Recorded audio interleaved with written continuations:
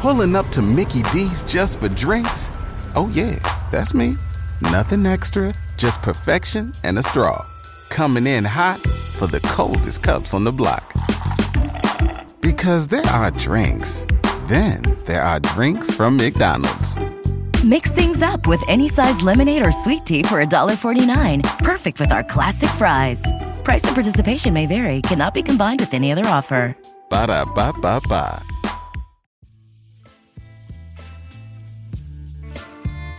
Please note this episode contains explicit sexual references.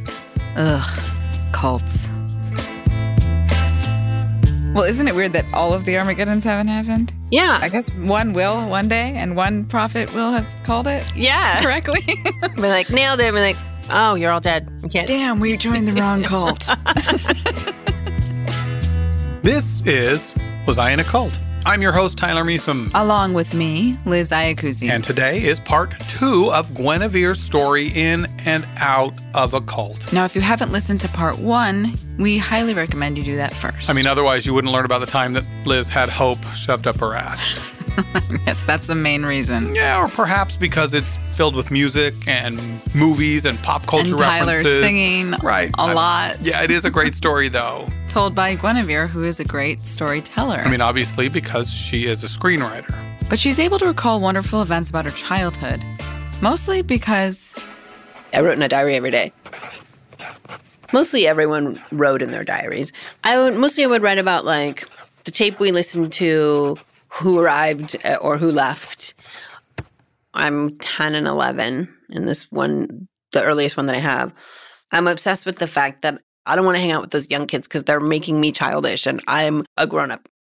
I'm 10. When I was a kid, they used to call me the little 44-year-old. And there was a reason for that.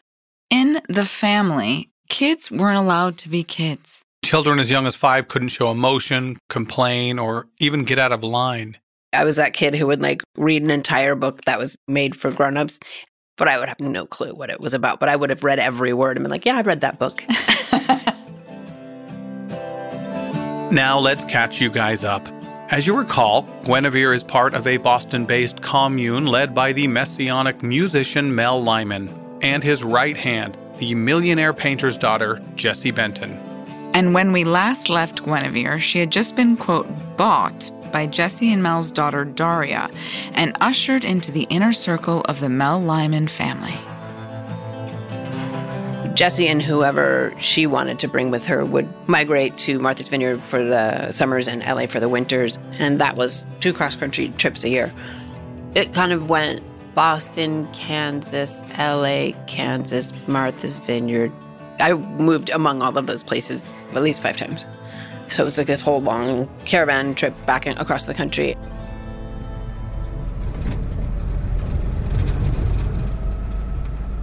I remember as really fun because they had a CB radio.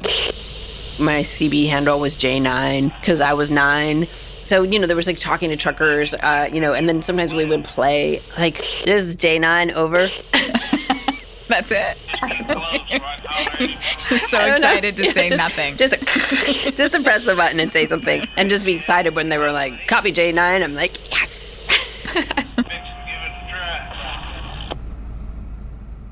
Guinevere is living her best life. After all, she gets to travel with the king and the queen. They had a limousine, like a silver limousine with the license plate that said the letter U, the number R, all 1. That was the point car. And then they had a fancy camper. That was sort of where the adults were. And then we had a renovated school bus that said Venus or Bust on the side of it. I am not kidding. And that was the kids' bus. That bus was also known as Jupiter. So it would be like 4 or 5 vehicles, and we would camp every night until we made it to our destination. And on those camping trips, Mel would often pull out and play his beloved banjo.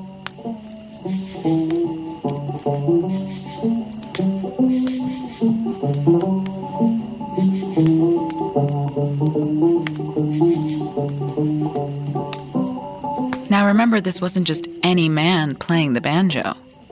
This was God playing the banjo. And his followers, they believed he was God. he was sent to save the world. But not world people, just us. Again, world people being anyone outside of the Mel Lyman family. You know, one thing I often get asked is, do these cult leaders actually believe their own bullshit? You mean their dogma? Correct, their dogma. I'm 100% sure that Mel Lyman believed what he was saying. Right. Like, he wasn't making it all up to keep people. So, yeah, I guess that makes you crazy because, like, the spaceships were not going to come and they were not going to bring us to Venus. Totally the behavior of a crazy person. I realized that this particular person defines a lot of who I am, but also is challenging to me, but also feels like my family. Even after all these years. There's a part of me that just doesn't want to speak ill of him. It's still there, which is interesting. But at 10 years old, Mel was still an enigma to Guinevere. I didn't know anything about him. I mean, we were given these books and we were told the legend of who he played with and, you know, how the family came to be. Now, as you recall, it was Mel who wrote a book that started this particular movement. Oh, no, it's more than just a book, Tyler. It's his masterpiece, titled Autobiography of a World Savior. It was full of his ideas, although confusing, if you decide to believe it. And it's not terribly written. You know, like, it's sort of compelling and like a lot of rhetoric in coercion groups, high control groups. If you want to find meaning, there's meaning to be found. Or you're like, that's just gibberish and it doesn't make any sense. Here's a little taste. We'll let you decide. All the old rules just don't work anymore. I know. I tried them all and they were too limiting. They were made for a lesser man than me. If I have to write up a whole new set of commandments and creeds and laws and constitutions to make people freer, I'll sit right down and lay it out in whatever way best serves that purpose. And I will say, this is where it's at. And this is the law. And don't you dare not believe these words or you'll go straight to hell. And I'll be making up as fast as I'm writing it. There is only one truth, that you must love more. And whatever that means to you is the truth for you. And there is nothing else to say. I have a few things to say. Like, for example, what the hell was that? Mel's drivel, I think they call that. And Guinevere, she is a bit of an expert at deciphering it. In among the sort of rantiness of it is, you know, fight, make your own rules, challenge people. I mean, what can go wrong? Mel also wrote another book entitled Mirror at the End of the Road. It's more of a memoir. A lot of it is sexually graphic. Like here, I just saw something. September 1963, New York. Moderation is the key. Too much pussy is bad for the soul and pecker, but I'm definitely not getting too much pussy. In fact, I have voluntarily abstained from sex play. You see, I can't seem to fuck without love motivations, and I can't fall in love with a pussy. And though I'm told this is a gas and everybody seems to be doing it, I guess I just missed that boat and I missed that pussy. Oh, so essentially Mel is saying he can't have one-night stands. He needs to be in love to have relations. So he's a hopeless romantic. Is that our first hopeless romantic cult leader we've covered? Perhaps. Perhaps. It's the first one who openly uses the word pussy. But he can't just have pussy unless he has love motivations. He used pussy and pecker in one paragraph. Perfect. Perfectly positioned pussy and pecker pontification. Kudos, Mel Lyman. We just read them, write about them, memorize them. Sort of religious text for us growing up. Just like somebody read that to your 8-year-old, see what they say. Well, I bet we could conjure up a Bible verse that rivals it. Here's Exodus chapter 22, verse 16. If a man seduces a virgin who is not engaged and lies with her, he must pay a dowry for her to be his wife. I prefer Mel's version. It was a bit more flowery. And it came from the heart. Obviously, women found him incredibly compelling. He had 13 kids with 9 different women, all of whom lived together and managed to be fine with it. But it wasn't just adult women that Mel was with. Oh, man. Not again. Mel Lyman had a 13-year-old girl that lived in a room off of his room. That girl would have to, like, wait on him hand and foot, and no boys were allowed to go anywhere near her. Was there sexual abuse? I don't know how weird that got as time went on, but I'm guessing didn't go well. Unfortunately, the leader wasn't the only one with a teenage servant. Barf. It was just adult men taking 12, 13-year-old girls, and all of a sudden that girl was meant to serve him and sleep in his room and just follow him around and do whatever he wanted. But, like, I don't know what was really happening. So this is from my diary. So it's March 1st of 1979, also known as 02. I am an 11-year-old girl when I'm writing this. So just making up names right now. Sadie is a 13-year-old girl, and Bob is a 35-year-old man. Dearest Lavinia, I have a diary I named. This was Lavinia. Nothing at all to tell you. Oh, yes, exclamation point. Something Linda told me about Sadie. Well, what happened was Sadie sleeps in Bob's room on a cot next to his bed in case he wants anything. And Bob was mad at Sadie. So when he woke up, he told Sadie to go stand near the closet and put her face to the wall so he didn't have to see her. She did, and she stayed there for 3.5 hours. Just stood there, exclamation point. Bob was terribly mad, so he told her she couldn't go to school. She sat around in the kitchen all day. He came downstairs and asked her what she was doing, and she said nothing. He said he hadn't had lunch yet, and she said, oh. He asked her nicely if she would make him some, and she said, I don't know what you want. This made Bob furious. He locked her up in her room. Then I wrote, sad, exclamation point. Good night. Given that I start out my passage with, oh, nothing really to tell today. Oh, wait, I didn't have an emotional reaction. I didn't understand yet because I was too young. Like, I can't express the injustice. Soon Mel started to fade from the leadership position. He was actually really sick, and he didn't want people to see him sick. So he had changed his schedule so you kind of never saw him. He would be up all night and sleep all day. And someone else stepped up as the de facto leader. Jessie Benton. Once he was receding, she took over.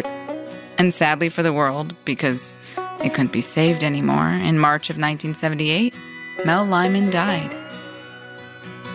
Although legally his death is not confirmed, there was no death certificate.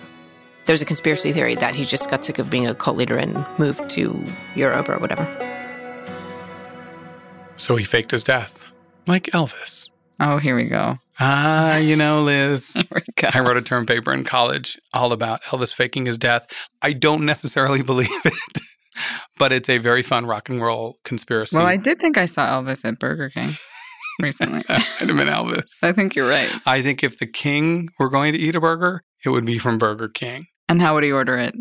I'll take 7 Whoppers. Oh, y'all got French fries back there?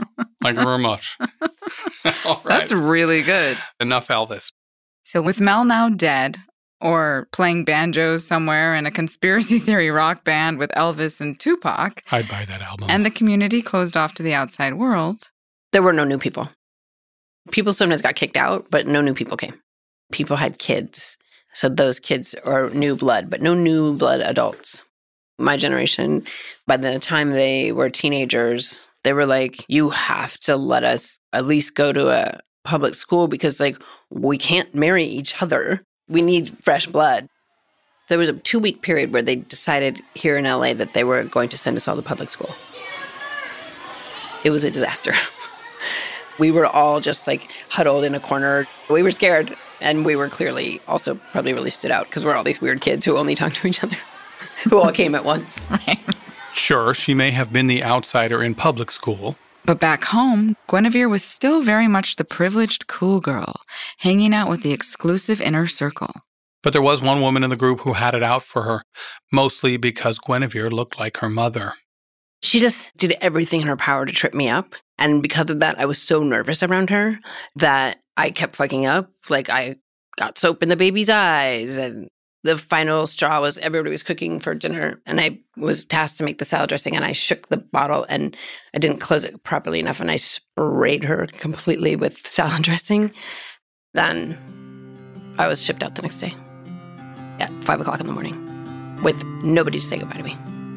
She was sent from Martha's Vineyard back to the farm in Kansas. Why I was suddenly just like shunned and sent away. I don't know what anyone's logic was, but It was devastating. You know, I was totally demoted. In some ways, it was very like high school because people would be popular and then not popular with like one queen bee. It was like you just fall out of favor. I fell out of favor. But all was not lost for our little Cher Horowitz. Because I had just been living with Jesse and the cool kids for, years. I was like, oh my God, I'm like such a rock star here. But because this was a cult and not Bronson Alcott High School, her rock star status didn't last long. You're throwing out references I don't know. Ugh, as if. Clueless. Got it. Bingo. So Guinevere continued living and working on the farm. And then one day... We were at the kids' house and then somebody called. They said, you're wanted at the big house, which is the adult house, to me. Everybody was like, that can't be good. So she went to the big house, right as the adults were having dinner, and approached the man seated at the head of the table. And he told me, your mom left. Her mother, as a reminder, had been on a separate compound for 8 years. So when she heard the news that her mother had indeed left the Mel Lyman family, I kind of fake cried because I had thought that's what was expected of me, but I didn't really feel that bad about it. Because sadly, she had no real connection to her birth mom. Then he told me that I had to go. Mel's dogma constituted that in order to be a child in the group, you had to have one biological parent also in the group. Which is part of the mindfuckery of it all, right? We don't value nuclear families, yet you need your nuclear family to validate your existence within the group. So I really begged to stay. She begged to stay in the cult. She was 12. It was her everything. Her entire life. It was all she knew. The man listened to her appeal, then gave her instructions. And he was like, go talk to so-and-so in Boston. So they sent me to Boston. On a plane, by herself. And all she remembers is... staring out the window and crying. But also working out my speech, hoping that I could make a case for myself.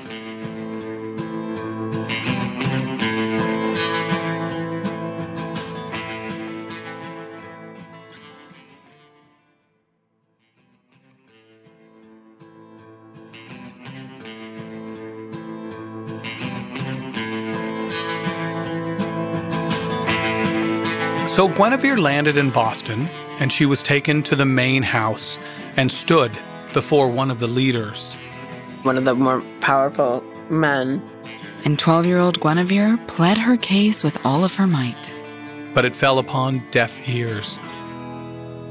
And he said, you have to go now, but if you really, really, really don't like it out there living with your mom, you can come back when you turn 18. It messed with my head for years. And then they drove me and my sister, who was 4 at the time, to my grandmother's house, which is in New Jersey. I'd met my grandmother once. And it was there where she saw her birth mother for the first time in years. Her mother stood in the doorway, looked right at her daughter and said, I never thought I'd see you again. That is what she said. I never thought I'd see you again. I'm like, I'm your child. Yeah, that was rough. But I wasn't mad at her. My biggest thing was see? She doesn't want me. Let me go back. But her mother refused. She wouldn't let me, which is a good thing. But I hated her for it at the time. I spent the rest of that year, every week, being like, okay, Mom, they said I could go back. I want to go back. Guinevere now felt like an outsider everywhere. I remember that my very first day of school was the middle of the school year. It was lunch, so I just was walking in there with my mom and meeting the teacher.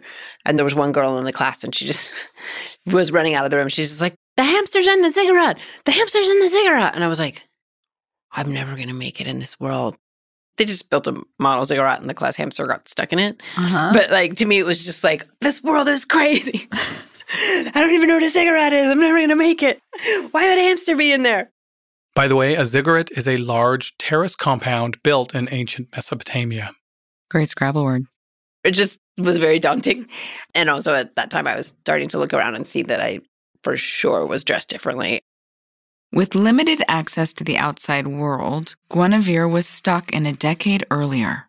I was wearing green velour bell bottoms which I made. They had big pockets all the way, like halfway down my thigh, which I loved. And a blousey kind of thing that I made it was white with big purple flowers on it and a tie right here, a tie in the front, and brown boots that came up to my knees. And hair, of course, down to my ass, all of which I thought was so super fly. That outfit would kill today. But at the time, it was 1979, not 1969. And now everyone Had feathered hair and was wearing designer jeans. I was miserable and sad and alienated and lonely and had no one to talk to, and it wasn't a pretty transition. I was constantly trying to catch up and figure out what was socially acceptable and how I could be cool, and I was a weirdo. Not so much a weirdo, perhaps, but conflicted. She'd been told her entire life that the kids that were now her peers were evil. But she was used to a certain level of clout from her days with Daria. So if Guinevere couldn't win them over with her appearance, she would find another way. I quickly emerged and had an identity as like a smart kid. Even though I wasn't a cool kid, there was a level of respect there. But kids will be kids. There was 2 girls who I think felt sorry for me. Like I was like a project for them because I was obviously such a weirdo. I learned pretty quickly once I started talking about where I really came from that they just couldn't handle it. So I would say things like talk about the banjo or like Bing Crosby, and I could just see on the look on their face that like it was too weird. They weren't curious, like, what? Why would you know? They were just like, oh, weird. Kids are dicks. So I think my biggest project in that first year was learning to hide where I came from and working really hard to assimilate. So by the time I got to high school, to 9th grade, there wasn't a trace of cult on me. Even though at the time she still did not know that it was a cult. And while school life came with its challenges, so did life at home with her mother. And why did her mother leave Mel in the family in the first place? I think that she probably didn't really ever want to be there in the first place. And I think that this man that she was with, who is the father of my brother and sister, he was going to leave. And so she saw like a way out, like a person to go out into the world with together and figure out how to make a non-culty life. But it's important to note that just because you physically leave a cult doesn't mean you're actually out. Basically, my mom chose to leave with a man who wanted to be a cult leader and tried to replicate that life that he wasn't allowed access to in the cult, in his own little mini cult. And he would have pictures of Mel Lyman on the walls, and he would do a lot of things that were as if we were still in the family. The man that my mom left with was a horrible, abusive person. Thankfully, they escaped, and they all moved in with her grandmother. My grandmother was like, let me teach you all what a restraining order is. A useful tool to have. And finally, Guinevere seemed to be free from the cult, free from domineering, angry men. I was going to school back in the New Jersey school. I had gotten a job at the mall, and life seemed like it was going to be okay. And then one day, she was home alone with her younger brother and sister. Just blasting the radio. My youngest sister, Julie, was really cute because she could sing the words to Cyndi Lauper's True Colors, but like she couldn't actually say the words, so she would just be like, True Color, and so I was just having a gay old time with my brother and sister, thinking that I was safe, and this man just shows up. The wannabe Mel Lyman walked into the room. And he was just standing there. And he said, it's time for you all to come home. And I was like, don't know what to do. And so I said, well, I have to go to work. Can you please just take me to work and, we'll figure this out. And so I got to work, my job in the mall. I called my boyfriend. Her boyfriend, Brian, knew all about the prior abuse occurring at her mother's home. And Brian said, my dad said that you can come stay with us and that he will adopt you.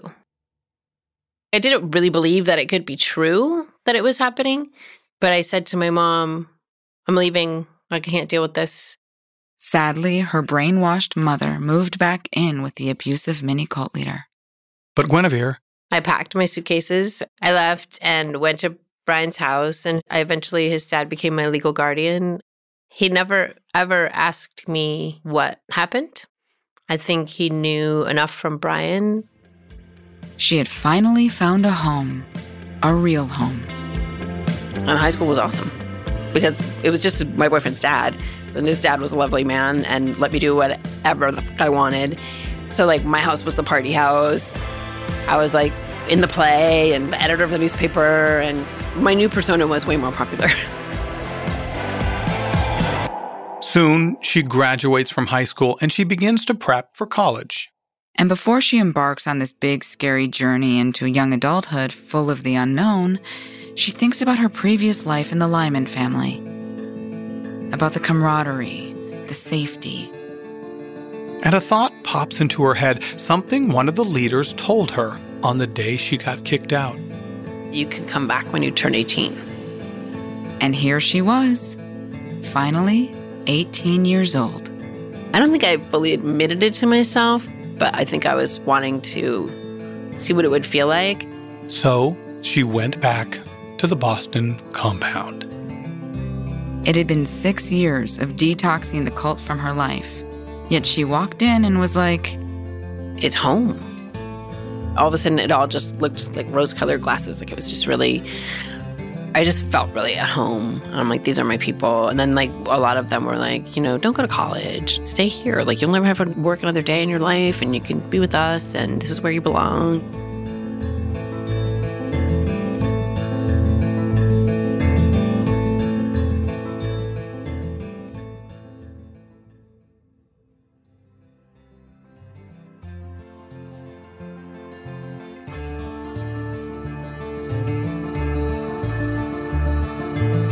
Now, Guinevere's back living with the family, and she falls right into step with the group, as if not a day had passed. She felt loved and accepted. It's just been so interesting because I really have been so focused for most of my life on my experience of this family, these people, that I haven't really ever looked at it as an adult.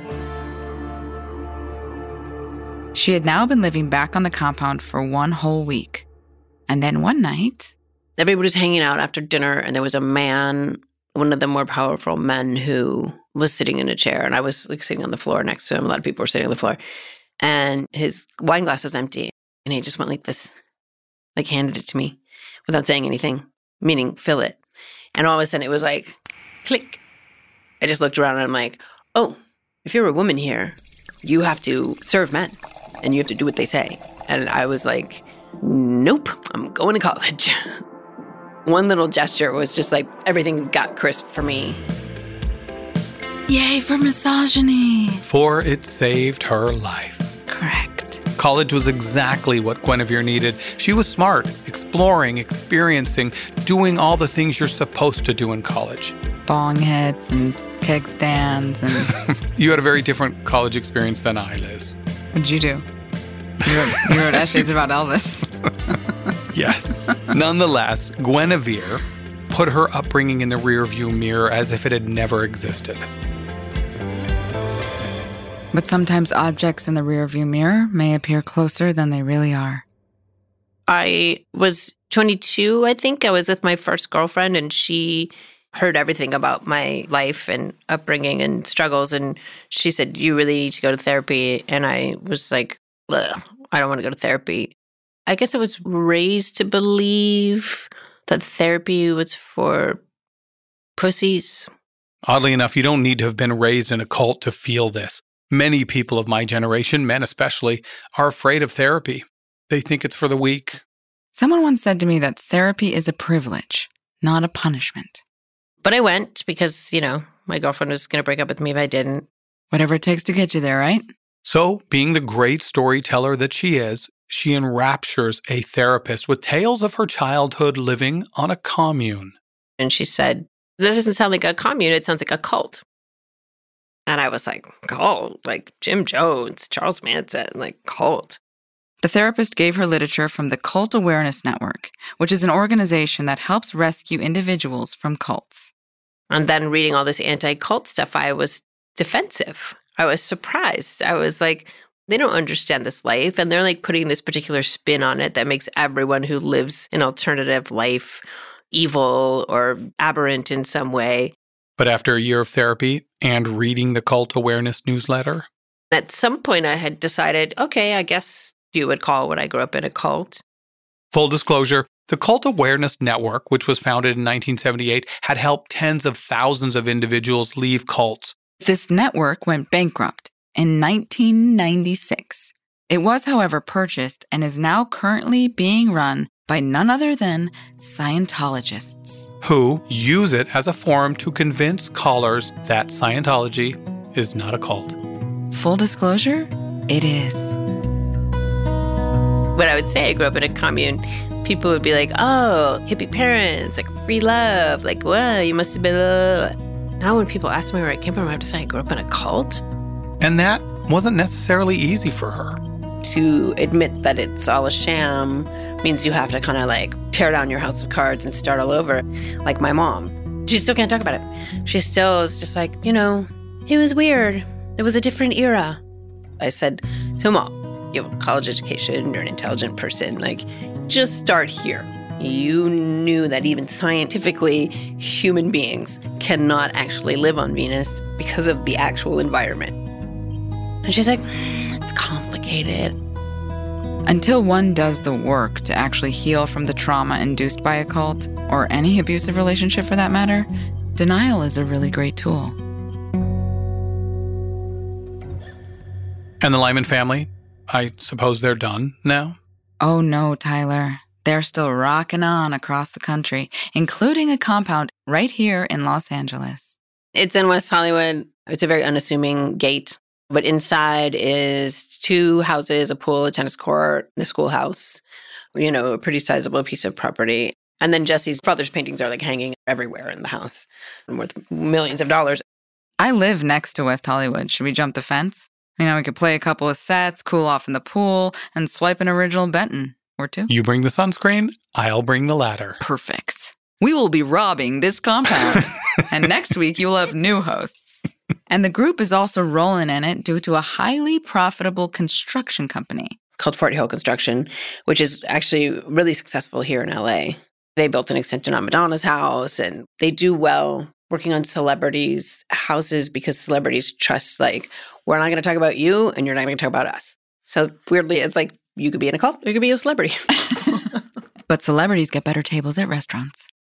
Naturally, Guinevere has taken a few positive things from her upbringing in the cult, but one is rather unique. You guys remember how the girls were taught to embroider? As girls, we were never allowed to not be doing something with our hands if we were inside. So, like, those houses are full of, like, chairs with hand-embroidered seats. And now she uses that skill for more than chairs. You know the bear in Griffith Park? The statue that's right when you go up Franklin. I went through a phase where I would make clothes for that bear, crochet clothes for that bear. True fact. NPR did a story on me, actually. If you were among the thousands of Angelinos who visited Griffith Park yesterday, you may have noticed a pair of bunny ears on the statue of the bear that stands at the entrance to the park. At various times, that bear has been clad in lederhosen and in a jumper decorated with hearts, lovingly crocheted by an anonymous yarn artist. Captain Hook, as she's asked me to call her for this story, sits in the front seat with a lap full of crocheted granny squares. So why did she take up this very specific hobby? I had just gone through a bad breakup, so I was like, I could become a heroin addict, or I could put all my energy into this really weird thing. I probably put like 15 outfits on that bear in 2011. And then other people started doing it, and it was like this whole cool thing. When she first started clothing the bear in October, little did she know she was part of an international movement of so-called yarn bombers. People stitching cozies onto public fixtures like stop signs, parking meters. I like reclaimed my needlework training. And when a scarf appears around the bear's neck later that week, she feels that maybe her work here is done and contemplates moving on. I was just looking the other day, and there's a dolphin in Santa Monica somewhere that is actually standing much like the bear, fins out. When I saw that, I was like, dude, your days are numbered. And so how does Guinevere survive today? Well, by dressing bears in lederhosen, by writing, and by facing her cult past head-on. I mean, I guess a survivor is someone who has found a way not to live in that trauma every minute. I've found a way to not live in trauma, first of all, by not letting it define me, which is a tricky space because obviously here I am talking about it. I think it's powerful to put forth that people who either were born into cults or who joined them at points in their lives are not people with spirals for eyes. You know, we're just normal humans who get sucked into various things or born into various things and survive them and figure them out. And figure it out she has.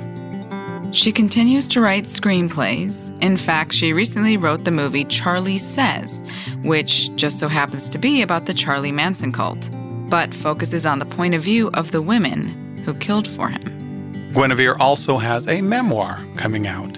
We are so excited to read it. I am so excited to read it too. Do you have a time machine? I'm just dying to just jump into it and be like at the book party. Of which we're invited to, right, Guinevere? I'm going to come dressed in embroidered lederhosen. And I'm going to come dressed as 1979 Guinevere, but I will look like 1969 Guinevere, except my hair doesn't grow that long anymore. I can't wait for the party. Please invite us.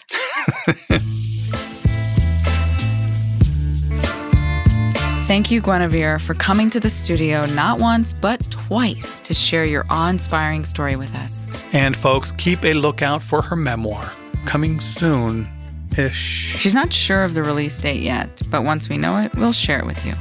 But while you wait for her story, there are plenty of other great stories right here on Was I in a Cult, including this one from next week. The leadership just naturally accumulated more wives than anybody else. It was kind of a confirmation that God saw them as a more righteous order member by blessing them with another wife. The leader of the order, he's got 27 wives. And in the meantime, if you're a hamster, stay out of the cigarette.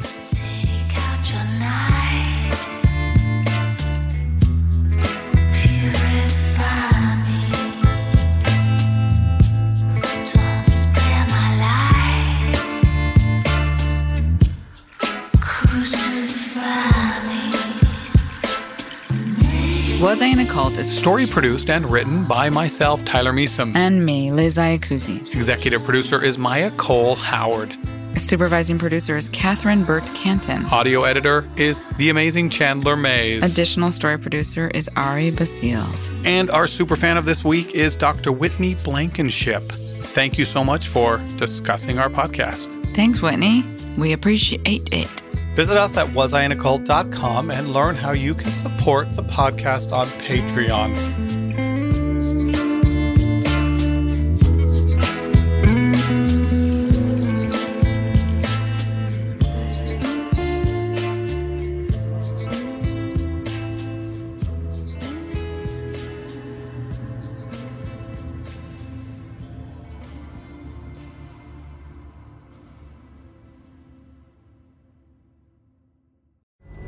Pulling up to Mickey D's just for drinks? Oh yeah, that's me. Nothing extra, just perfection and a straw. Coming in hot for the coldest cups on the block. Because there are drinks. Then there are drinks from McDonald's. Mix things up with any size lemonade or sweet tea for $1.49. Perfect with our classic fries. Price and participation may vary. Cannot be combined with any other offer. Ba-da-ba-ba-ba.